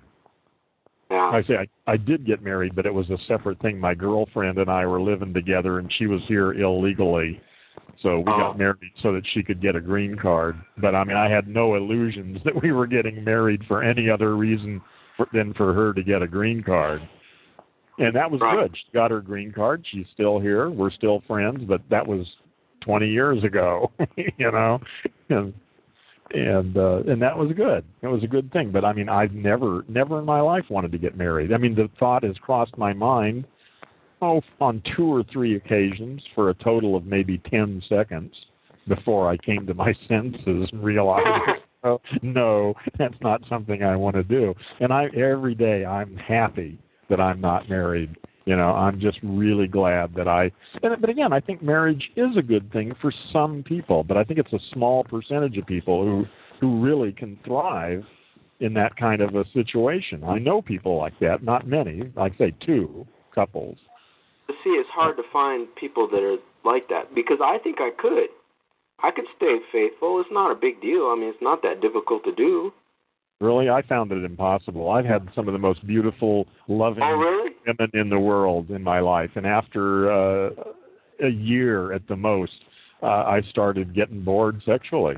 I started looking around. I'd see some woman, and I'd be attracted to them. And the fact that I couldn't would become an irritant. And, I'm just not monogamous. It's just that simple. After a while, I get bored with the sex with one person over and over again. That's just boring. But that's me. Like I say, I know not everybody is like me, and that's okay. If someone can be satisfied sexually with one person, then that's wonderful. That's great for them. It certainly would make life simpler. I think I'm going to stay single. Yeah, it's insanity. All the people that I see that are, well, not all, I can't say. That would be absolute. But the majority of the people I see that are married is just complete insanity. I don't understand why they do it. It's not for me. Yeah, it's not for me either. So, yeah, it's not a big deal, I could, however, like I say, go ahead. I could, however, find a female companion that was compatible, maybe that's quote unquote awake. I could see that happening. And having a long-term sexual relationship with that. You don't have to do that. I mean, aren't there married couples that they don't knock the boots after a certain period of time, and they seem to be okay? I think that. Absolutely. But what's the point of marriage then? I agree with you. Yeah. In fact, I think probably the majority of marriages are sexless after about 10 years if they last that long. Yeah, but they end up in separate bedrooms if they're smart. Well. And that's okay, but if you're willing to give up sex for that, then it always struck me as odd. If they're not going to have sex, then why shouldn't they both be free to go out and have boyfriends and girlfriends? Since they're not having sex anymore, what difference does it make?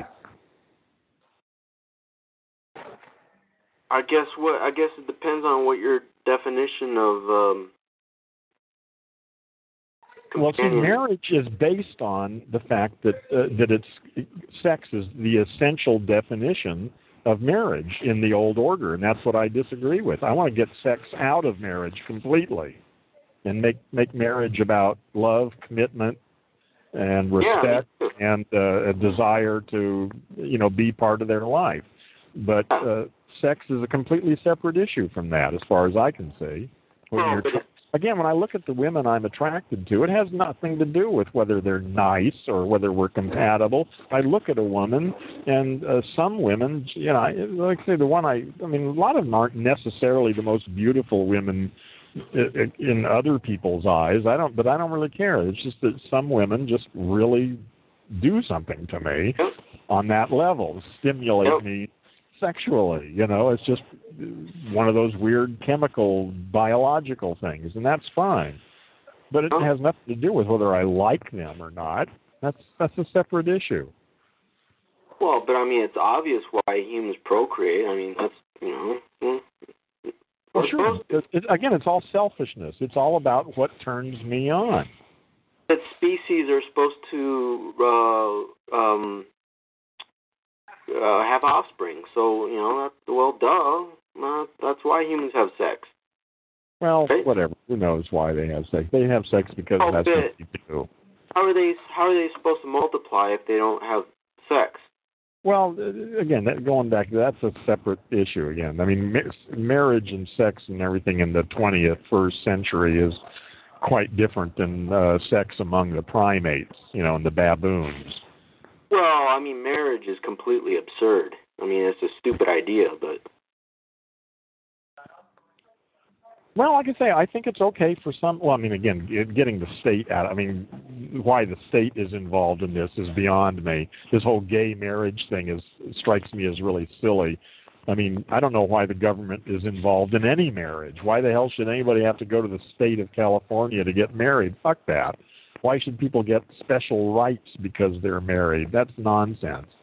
Well, but that's where marriage came from, was more like a spiritual, religious type bonding, and then the state got... and then the state took over, yeah. But what you and I are both interested in is a relationship with another human being. And exactly. That's individual. That's to be determined between me and whatever individuals are in my life, men and women. All of the relationships I have with people are unique. Exactly. Some of them involve sex, and some of them don't. But see, I don't have a problem with people that aren't married and have kids and stuff, because isn't that kind of the whole thing? Isn't that one of the reasons? What, having kids? Well, if people quit knocking boots, there aren't going to be humans anymore, right? Well, it depends on what you mean by human. Yeah, I think, I think procreation is, one of my favorite, let me put it this way, one of my favorite books is a book by a guy named Ray Kurzweil called The Singularity is Near. And the subtitle of the book is When Humans Transcend Biology. And I think that's real clear what's happening here, is that we really are not humans anymore. That's why I said there's a new species. Yeah, we travel around in a monkey. I've got a monkey that I inhabit, and that monkey has his own attractions to other monkeys and that kind of stuff. But it doesn't define me. I am something far more mysterious than the monkey that I travel in. The self, the ego, the spirit, whatever you want to call it, is something that transcends the body and the biology. So I think we're about to leave most of that behind us, actually. Are you serious? Absolutely. Well, that's going off into extraterrestrials. Not that I believe in them or think that they exist. Yeah. Well, I'm almost sure they do. I don't think any of them have been here, but I think it'd be absurd to think we're the only sentient beings in the whole universe. That strikes me as really bizarre. Anyone who could think that is really... When people say that humans are the only intelligent life, you know what my that's absurd. Is? Well, I say humans we're not intelligent. They're not all that intelligent, really. Well, but look at all the crap that we do to one another. You call that intelligent? Killing your own species? Yeah. There's enough. There's enough artillery out there to make the human race become extinct. Absolutely. How could you say that's intelligent? I don't. Yeah, I agree with you. So you're saying that eventually maybe humans won't procreate in the conventional? I think that within 50 years we won't even be living in our monkeys anymore. We will have moved into the Matrix. I think the Matrix is the future. And I don't mean that in any abstract, metaphorical way.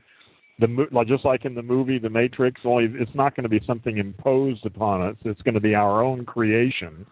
And we're going to discover that life is way more fun in the Matrix than it could ever possibly be in Meat World. And that we will abandon our monkeys and move into the Matrix where all things are possible. Wow. But that's a ways off. That's probably 40 to 50 years down the road. Yeah, I don't know. Well, I don't know. This is just an idea.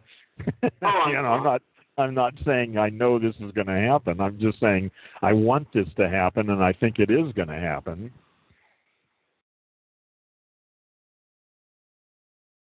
Yeah. Yeah, that'd be. I don't know what to think about that. That's a big thing to wrap your mind around. That's pretty far out stuff. I agree.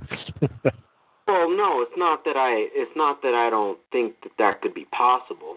Oh, definitely. I mean, if the universe is the size that we think it is, and yada yada yada, blah blah blah blah. I mean, there's no way that we could be the only planet with any kind of life. I mean, there has to be other planets with. I even think that there are planets with different types of life that don't. That we wouldn't even recognize. Yeah, we may not even recognize it as life. Yeah. Yeah, because you notice a lot of the scientists on Earth always think that life can only be carbon-based. And I'm like, no, it could be. Who knows? We don't know. We've got such silly ideas. Listen, I just put some text in here. You still have access to the text window? I'll have to refresh because I'll have to go back into the room. Okay, well, the reason I put it in there is I put 2 search words in there for you. Because if you go to Google and search for, I can just tell you what they are, and you can search, because it'll call up, the first hit will be a 3-hour video interview with Ray Kurzweil, the guy who wrote that book I just mentioned, in which he talks about this stuff and a whole bunch of other stuff, his predictions for the next 40 or 50 years of life on Earth. It's a fascinating interview, and I think you probably would really enjoy watching it. Okay. So, did you go back in the room, or you want me to just tell you what the search words are? Oh, I went back in the room, so. Okay, all right. I'll type them in again, or I'll paste them in again. Book TV and Kurzweil. If you just put that search term into Google, the first hit will be a link to this interview. It's long. It's 3 hours. But I can guarantee you will be fascinated for the entire 3 hours. You won't get bored with it. Well, no, I can't guarantee you that, but I suspect that it will be true. Yeah. Well, that's good to. When I tell people that don't want to get married and blah blah blah, it's a contract. They look at me like I'm insane, and then they.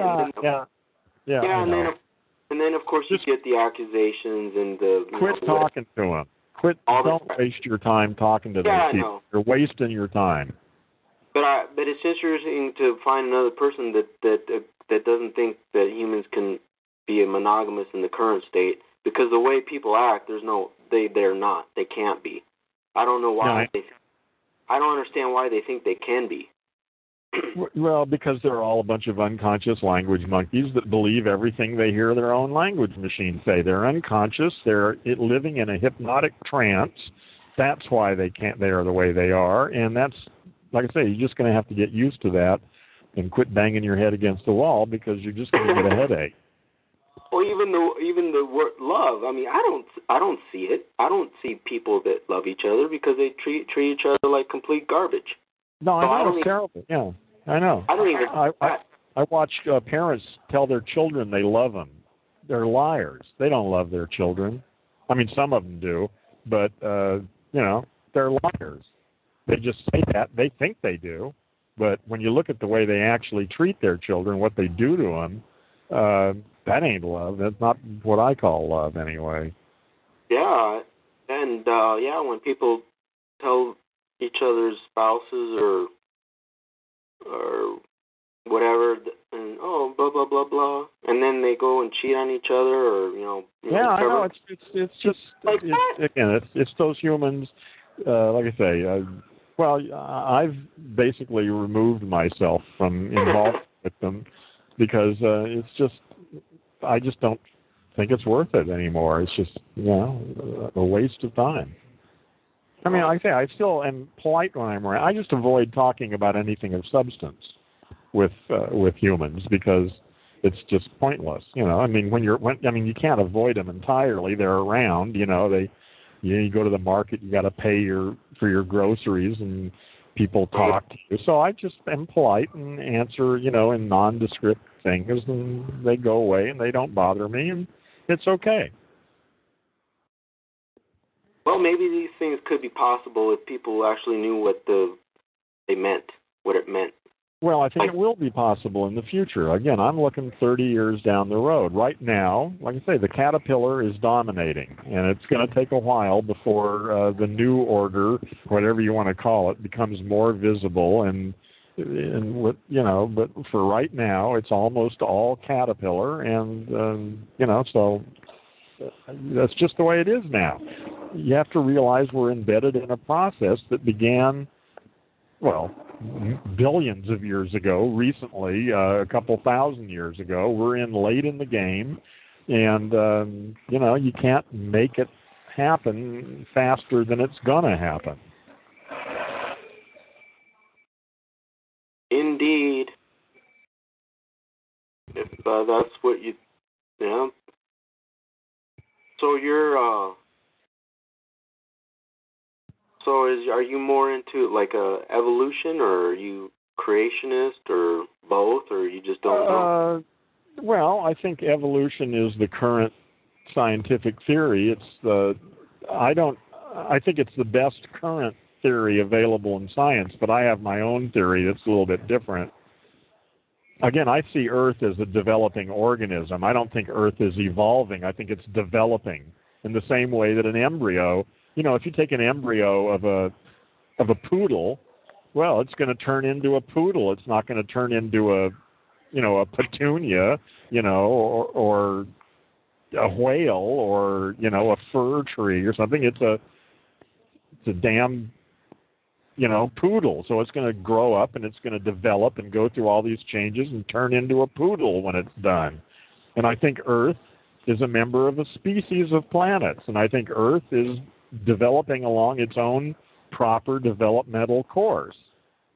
And it's going through a kind of metamorphosis right now from what it was into what it's going to be. And so it's not strictly evolution, although evolution is a sort of limited way of looking at it. I don't think there's anything random about it, though. I don't think it's just random force. I think Earth is developing and headed somewhere. Yeah, but it's just a planet that revolves around the sun and yada yada yada. And if the sun, well, that's merely someone's description. Like I say, I'm saying Earth is an organism, a living being, in the same way that you and I. Are you one of those New Agers? I don't know. Depends on what you mean by a New Ager. I don't think it. I mean, I just said what I thought. That's my theory. My theory is that Earth itself is a living organism that is developing. It's not evolving. That it's headed somewhere. It's not just random mutations with no purpose, but that Earth is developing in the same way that an embryo develops and is pointed at becoming a poodle or some other kind of organism because it's a member of that species. I'm saying that I think Earth is a member of a species, and there are probably billions of other Earths around the universe that are as much like Earth as two poodles are alike. Yeah, I think. And again, that's just my theory. That's just. I mean, I don't know. I mean, I wouldn't even claim that that's true. I'm just saying that makes sense to me. Yeah, well, to me, it makes sense that we could inhabit other planets, and we could make sure that we don't run out of resources and stuff like that. Well, those are not incompatible with what I just said. Yeah. But see, I don't subscribe into that whole New Age utopia where we're all one and yada, yada, yada. I mean, I think more as an individual. I just don't like groupthink. I don't see a conflict between the individual and the collective. I don't think there's a quarrel between the two. I think it's entirely possible to be completely an individual and a member of the collective simultaneously. I think we're big enough to vote. Absolutely. Really?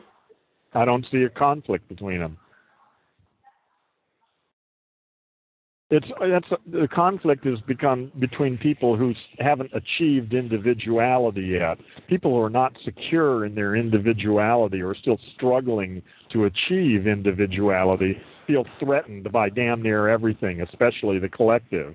But once you know that you are condemned to individuality, that there's no escaping individuality, the collective looks good.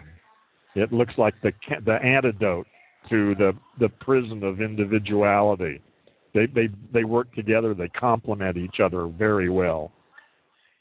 Well, I have a problem with collectivism is because I want to think on my own for myself.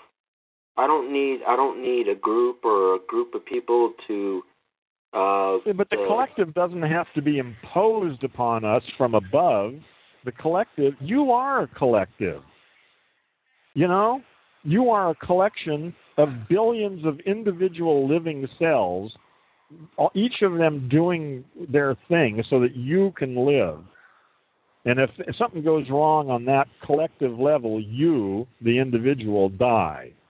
You are a collective already. We are all a collective. And when you look at the history of the planet, there was a time when the highest level of organization on the planet was individual cells. There were no multicellular creatures for a long time.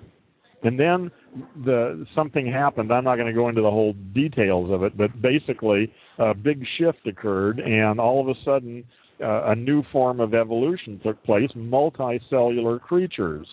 We are the descendants of the smog creatures, and we are collectives. And it worked. All the cells that make up your body are still individual cells doing their little liver thing or whatever they do, and out of that comes you and me. And so there's no conflict between the individual and the collective. When Earth becomes conscious, it's not going to threaten my individuality. It's going to enhance it. Well, I don't subscribe into the Venus Project or those New Age utopia one. We're all one. That's all right. Yeah, all right. I'm not going to try to change your mind about any of that stuff. I don't believe any of this shit. These are just ideas that are worthy of thinking. I know. Neither do I. But see, I think me and you can separate beliefs with reality. I mean, I think. Oh, reality. Oh, don't start me on that word. Oh no, seriously. Like, okay, let me put it to this way. Like, I think I could have beliefs that are just opinions, but I don't force it on other people, and I don't live my life just based on those opinions. I don't know hardly anything. I don't know anything. I'm not omniscient or omnipotent. I'm not everywhere. I'm not God that sees everything, right? So I don't give a crap about most of this crap. But I'm saying that, but in the same sense, you could have beliefs and you could have opinions on, if you like religion or blah, blah, blah, and we could all coexist. But I see that there are too many collective groups and collective groups of people that have these belief systems that think that is their version of reality, and that must be the version. Yeah, I agree. Yeah, I agree with you. Yeah, but I think you're forcing things together that don't necessarily have to go together. I think it's quite possible to have a collective without that kind of top-down enforcement of thinking. I don't think that's necessary. That's exactly what I was saying. Yeah. Well, but you think it's necessary. You think in order to have a collective, there has to be somebody in charge and one monolithic way of thinking, and I don't think that's true. Well, I guess what I'm saying now, I see that as a problem.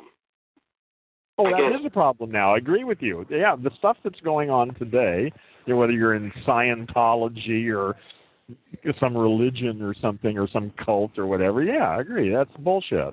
I have no quarrel with you on that. Well, it is bullshit because people that don't realize that beliefs are just opinions and that they can't even prove that any of that stuff exists or is true, well, they think that version of reality must be how the world really works and how the universe really works. I know. That's sickness. That's what I'm saying. Belief is a form of mental illness, and that needs to be cured. Well, that's fine. I mean, I don't have any problems with people like that. I have a problem is that they try to force their version of reality on. Yeah, I know. That's what I agree. Yeah, that's got to end. But I guess if collectivism could work, as long as people didn't force their version of realities on everybody. Well, listen, once we do away with the concept of reality altogether, that's not a problem. That's a long story, but the concept of reality is really unsupportable. Once you dump that, the whole game changes. Reality is what you experience. The rest is all talk. Whatever you experience is what you experience. Before it gets to language or theory or any of that crap, whatever I'm experiencing, I'm sitting here in Starbucks, I've got a headset on, I can feel my butt on a chair, it's a little cold in here, I can see stuff happening, I can smell stuff. That's reality. Now, the explanation for why I feel or see, that's all theory. That's a whole separate issue. Reality, the idea of objective reality is another form of mental illness. It's part of the belief structure that needs to be eliminated. There is no choice beyond reality. Reality is all there is, and that's whatever you happen to be experiencing right now. Right, and we all have our own. Yes, and it changes from moment to moment. Sure. Now, how you talk about reality, how you explain your experience, your theories about why you experience what you experience, well, that's a different issue. That's all in the domain of language. Right. But listen, Aaron, it's time for me to go. It's time for me to go home and cook some dinner. And thanks for coming in. I really appreciate that you've taken the time to share your ideas and everything. Is there anything you'd like to say before we end? I mean, I don't need to leave this second, but like I say, if you've got a parting thought you'd like to put out there, you're welcome to do it. Nope, it's just my version of reality is different than everybody else's, and I don't even know what reality is because there's a lot of illusionary ideology. Yeah. In fact, even saying your version, listen, let me just do a little language stuff here. When you say your version of reality, no, your reality is different than anybody else's, not your version. When you say your version of reality, it's like you're still implying that there's your version of reality and my version of reality, but there's really some reality out there, and we all have different versions of it. What I'm saying is no. your reality is your reality, mine is mine, and that's the end of it. We all have different realities. So you're saying that there isn't one reality that we are all in? I'm saying that that's a theory. Okay. That's a theory about reality. There are all sorts of theories about reality. And they're all theories. They're not reality. They're just theories. Yeah, that's one theory. Yes, there is some objective reality, and we all experience it in different ways.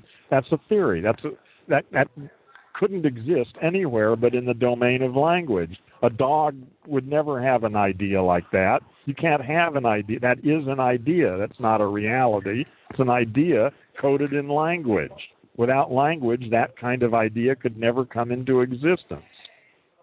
Yes, there is one reality, and we all experience it a little bit differently. That's a sequence of words. That's very different than feeling the seat I'm sitting in, looking at what's going on, feeling a little chilly, feeling my elbows on the table in front of me and the pressure of the headphones on my ears. That's reality. The explanation for it, that's theory. That's the domain of language. Well, yeah. Well, we'll have to discuss that another time. Yeah, we'll continue with some other time. That's a deep one, and that takes. Well, I don't know what it takes. You're in a process here. I would just encourage you to continue thinking. You're doing a good job. Well, most people wouldn't say that. They think I'm insane. Well, who cares what they think? I know. I separate myself. I tell people, 1 foot in the matrix, 1 foot out, and whatever. I really don't care about anything else. I just. Yeah, but you probably need to learn to keep your mouth shut around most of them, because you're just going to irritate them, and they're just going to irritate you. You need to be a little more careful, because it's not going to help. It's not going to help. No, not at all. No. But sometimes it's fun to tweak them and get them upset. But if you want to do that, then do it consciously.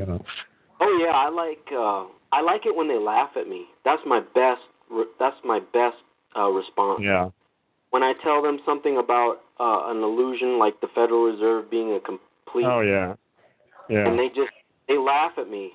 I get a better kick out of that than, I'm not out there to piss people off, but I do like to get them to laugh. Yeah. Well, like I say, I just don't have much to do with humans anymore. So that's my answer to the whole thing. Is I'm just polite, and I keep my mouth shut unless there's a real good reason of saying something. Then I usually don't. But here is a great place to talk. I'd mouth off here all the time. That's why I would encourage you to start doing your own room here, because here's a place where you can mouth off, and you might actually find people I'll mouth off. This guy Iconoclast that's in here, okay, and Nadia that was in here earlier. She's gone now. Who else has been in here? Well, those are the only two I know that are here now. But both of those are people that you could have a good, productive conversation with. Right. Well, you and Marcus Allen, and that's about it. I mean, I can't watch TV anymore. I can't listen to the Patriot Radio or the mainstream news, or I can hardly listen to any other. No, there's no point in it. Yeah, I got rid of my TV 10 years, 12 years ago. I don't even know how long ago. Get rid of your TV. Don't even have one in your house. Even the Truth Radio or it's all the same. All of it. It's all bullshit. It's all the same crap. Somebody's idea that they believe. It's just more religion. Yeah, it's really all the same. Yep, they all talk about the same crap and blah blah blah blah blah. Blah blah blah. Yeah, I know. Well, they probably say that about you, too, and me. Oh, hey, I'm sure they do, and I wouldn't be offended if they told me that, Yeah, I know. Listen, I got to go, really. All right, so I'll talk to you another time. Yeah, I'm here every day except Tuesday and Thursday, so you know where to find me. Yep. And Icon, thank you for being here, Icon, and Guest 6, whoever the hell you are. Thanks for being here, but I'm going to close it down now. So good night, everybody.